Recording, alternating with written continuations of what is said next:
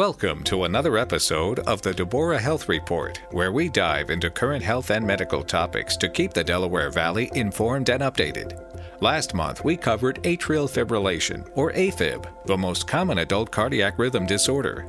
If AFib is caught early enough, treatments can reverse it, and if caught later, can make it manageable enough for a long, happy, and active life.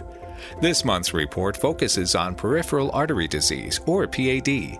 We discuss the signs and symptoms of PAD, the great strides that have been made in non-invasive diagnostic tools and interventions, and the latest in surgical options when needed.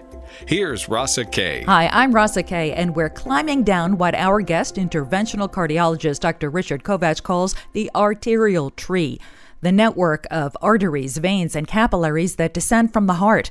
A blockage at any point can cause PAD, peripheral artery or arterial disease.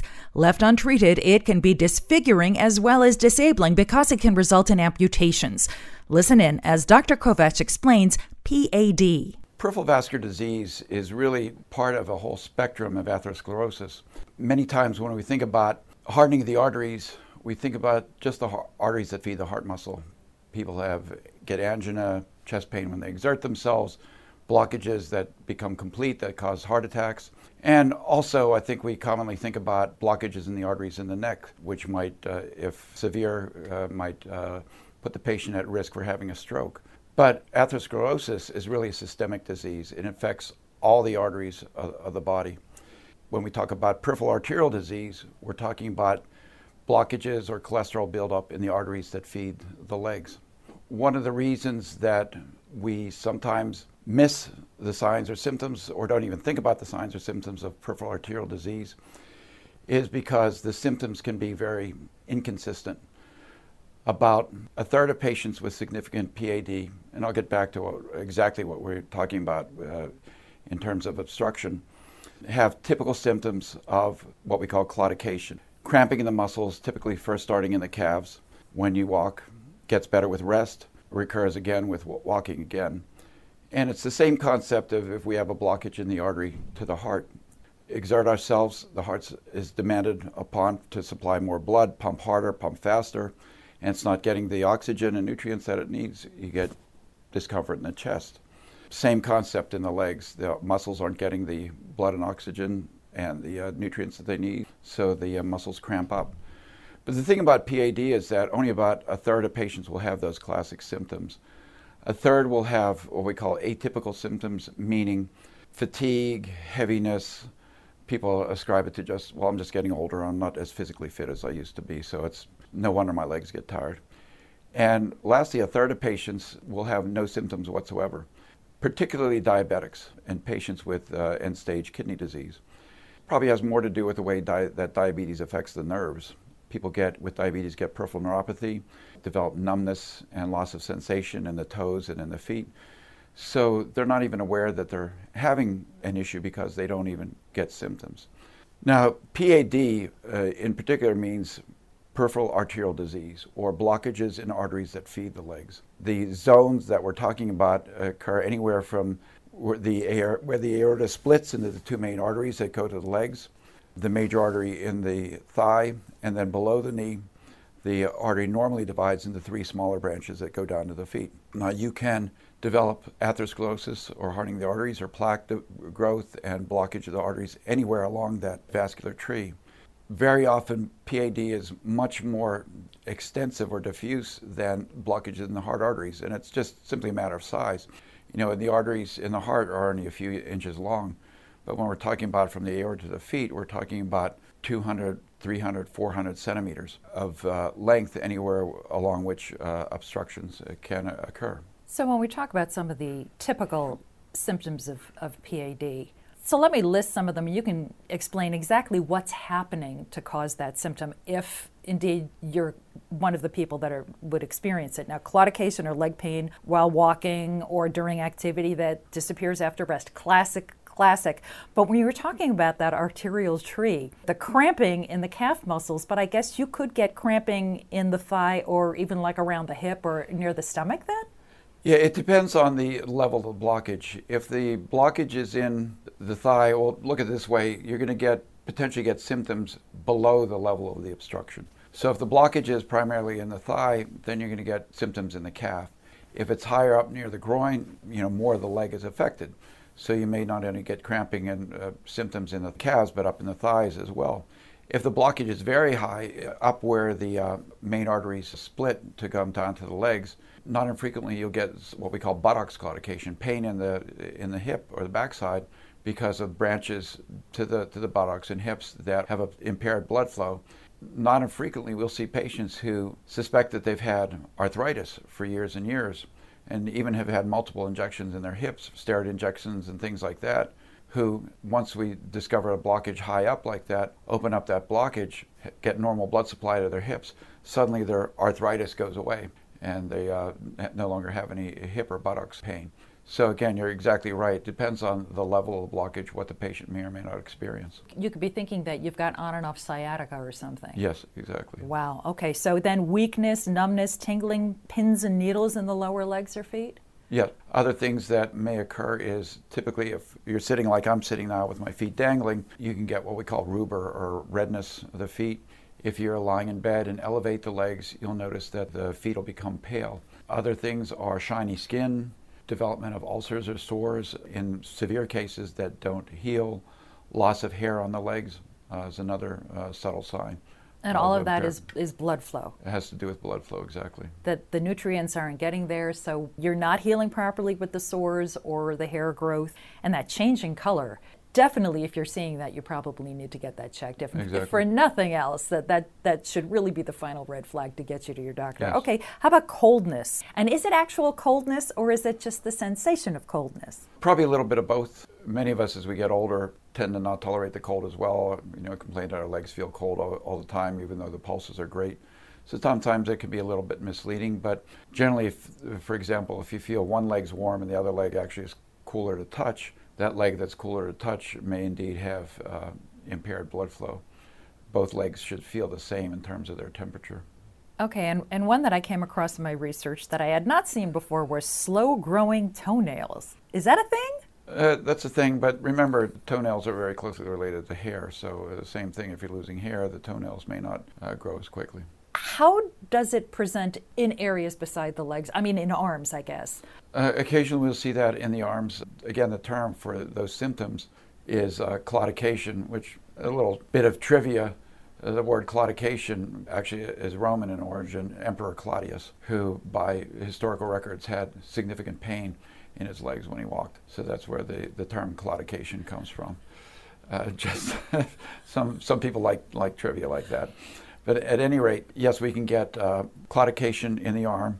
One arm will feel weaker or less strong than the other arm, or will get pain when you try to use it and exercise. Same idea, the blood supply is being impaired to that leg. A lot of times patients may not have symptoms at all, but will say, gee whiz, blood pressure in my right arm is much higher than the blood pressure in my left arm. If there's a difference in blood pressure in the two arms, the pressure should be the same. So that may be a clue that there's impairment of blood flow if the blood pressure in the arms is different, substantially lower on one side than the other. You can get obstructive disease in the arteries to the bowel. This usually presents as weight loss, pain in the abdomen after eating, and early satiety. You eat a little bit and you feel full right away. And it's because normally when we eat, a lot of the blood supply is shifted to the gut to help digest the food. And if there's obstruction in the arteries there's three major arteries that feed the bowel, that can present with what we call bowel ischemia, meaning impaired blood flow to the bowel. And presenting with those symptoms, people often worry about if they have unexplained weight loss that they might have a hidden cancer somewhere that's causing them to lose weight. And occasionally we'll see patients that have had an extensive workup, can't find any reason as to why they're losing weight, no evidence of cancer or anything other major going on. But they'll have coronary disease or they'll have peripheral vascular disease, and we'll say, hey, let's look at the arteries that feed the bowel. And you can have obstruction, particularly right where those arteries branch off the aorta. And not infrequently we can open up those arteries, again, with a catheter-based procedure, not surgery, and restore normal blood supply to the bowel. You've described a few scenarios that it just sounds like people have gone around the block on symptoms for how long can you suffer like this? To be honest, you can suffer for years like this.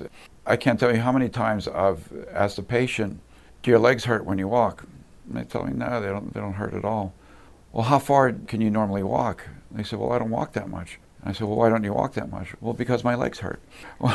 So they've adjusted their lifestyle to avoid the symptoms. Where they used to be able to take a walk around several blocks, walk around the neighborhood. Now they've limited themselves just to walking to the mailbox to get the mail. And sometimes even that becomes a chore after years because the obstruction becomes so severe. So, the human body and the human mind are amazing at adapting to adversity. And a lot of times people just attribute it to something else, but not thinking about, well, gee whiz, this could be my circulation. So ramifications of untreated PAD. I've got a list of complications here. Okay. I'm seeing that, untreated, severe pain during rest or inactivity. What that means is that the blood supply is so impaired that doing nothing, there's not enough blood supply to supply the needs of the tissue.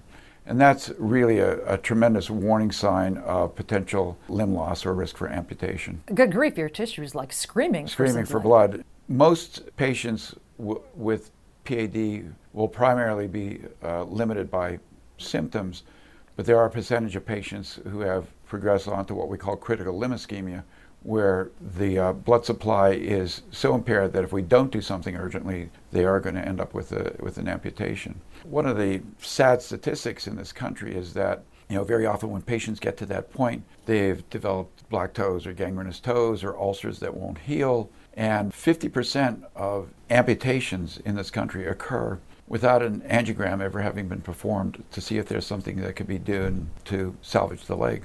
On the other hand, if a patient with critical limb ischemia presents to us for evaluation and treatment, especially because of the technologies that we have to open up even the smallest blood vessels in the below the knee and into the foot, 90% of the time we're able to salvage that limb and prevent the amputation, or at the very least greatly limit the extent of the amputation. We can all still walk relatively well without toes, but once you start amputating the foot or each level, the patient's ability to recover and ambulate normally again and ever have a really good quality of life diminishes greatly. Not only is it a horrible lifestyle altering event when you have an amputation, but in terms of cost, once a patient has an amputation, the cost of managing somebody with an amputation is roughly 6 times the cost of somebody who has bad PAD. Even if we have to do multiple angioplasties over a period of years, the cost is still 6 times that of managing them with angioplasty and stents and those sorts of things that we use to open up the blockages. Here's something else I found in my research that you and I have not talked about over the years. Erectile dysfunction, if we're talking a blood flow issue, is that a complication or is it a symptom of PAD? It can be not only a symptom of PAD, but a symptom of coronary disease. If somebody has erectile dysfunction, there's a high chance of having a cardiac event within the next 5 years for that patient, because it's a marker for, again, atherosclerosis or hardening of the arteries. Again, erectile dysfunction typically will happen if the blockage is high up and it affects the blood flow to the pelvis and the hips, because it's branches of the pelvic arteries, specifically something called the pudendal artery, which, if it has obstruction of blood flow, causes erectile dysfunction. It sometimes can be very difficult because there's so many factors that contribute to erectile dysfunction. It could be psychological, it could be neurological, diabetics, that sort of thing, or it could be vascular. We have treated a number of patients who we've been able to demonstrate significant blockage in the arteries to that area that we've opened up and have cured their erectile dysfunction, but it's not something that's done on a regular basis because the causes can be so incredibly variable. I guess it becomes a little more coincidental. Sometimes more coincidental. An improvement for PAD treatment, and that gets better too. As you mentioned, it is a marker for systemic atherosclerosis. People who otherwise haven't had symptoms in their heart or their legs, there's a high incidence of developing symptoms within 5 years. All right, so who is at risk for PAD? Again, I got my list of causes here. High blood pressure, cholesterol levels, right? Pretty much the same risk factors for developing blockages in the heart arteries. High blood pressure, diabetes, high cholesterol, smoking, family history of vascular disease, obesity. And obesity is very closely related with several things. Number one, diabetes. And diabetes is a huge risk factor for developing atherosclerosis or blockages anywhere in the body. Obesity often is related to inactivity as well. high levels of bad cholesterol and low levels of the good cholesterol, high LDL, low HDL. So again, it increases your other risk factors for developing blockages. Vasculitis, that's been a big factor in COVID-19. Any body of research that is pointing to an increase in PAD from COVID exposure? To be honest, not that I'm aware of. We know that there may cause an increased risk of thrombotic events. All the research really has been focused on the lungs and on the heart. But again, there's so many other things. If you have underlying poor blood flow to begin with, and there's a slow movement of blood, you can have thrombotic event in the absence of acute inflammation or vasculitis from COVID. So what I actually have seen, unfortunately, is because of COVID, lack of regular follow-up is probably a bigger issue, where we see patients both in the with coronary disease and with peripheral vascular disease showing up with more severe disease because they haven't seen a physician for 2 or 3 years. It's been one of the unfortunate aspects of isolation and not getting regular medical care. What I would recommend to patients is that, number one, not to be fearful to come to your doctor. Virtually every health professional is double vaccinated and double boosted and masked. So your chances of getting COVID from coming for routine medical care or whatever kind of medical care are probably less than going to the supermarket. All right, so PAD associated with other diseases? Diabetes is certainly probably the most common. Renal disease or kidney failure, patients who are on dialysis typically get very heavily calcified arteries. Their arteries sometimes literally almost become like lead pipes. So there's a high incidence of peripheral vascular disease with renal disease or kidney failure. Familial hypercholesterolemia, familial hyperlipidemia. High cholesterol in itself is truly a disease state. I, in many ways, consider smoking a disease. It's an addiction. That's probably the number one cause still in the country of vascular disease and of amputation. Worldwide, smoking is on the increase. Occasionally I've spent time in China training people there, performing cases, both coronary and peripheral cases on patients over there. Everyone, and I literally am not exaggerating, everyone in China smokes. And they have some of the worst PAD I've seen in my entire career. Smoking is truly a disease state as well. That's Dr. Richard Kovach, interventional cardiologist at Deborah. In our next podcast, we'll explore diagnosing and treating PAD. It drops the first Wednesday of the month. I'm Rasa Kay. You can always listen to all of the informative Deborah doctor interviews at DeborahHealthReport.com. Schedule an appointment at DemandDeborah.org.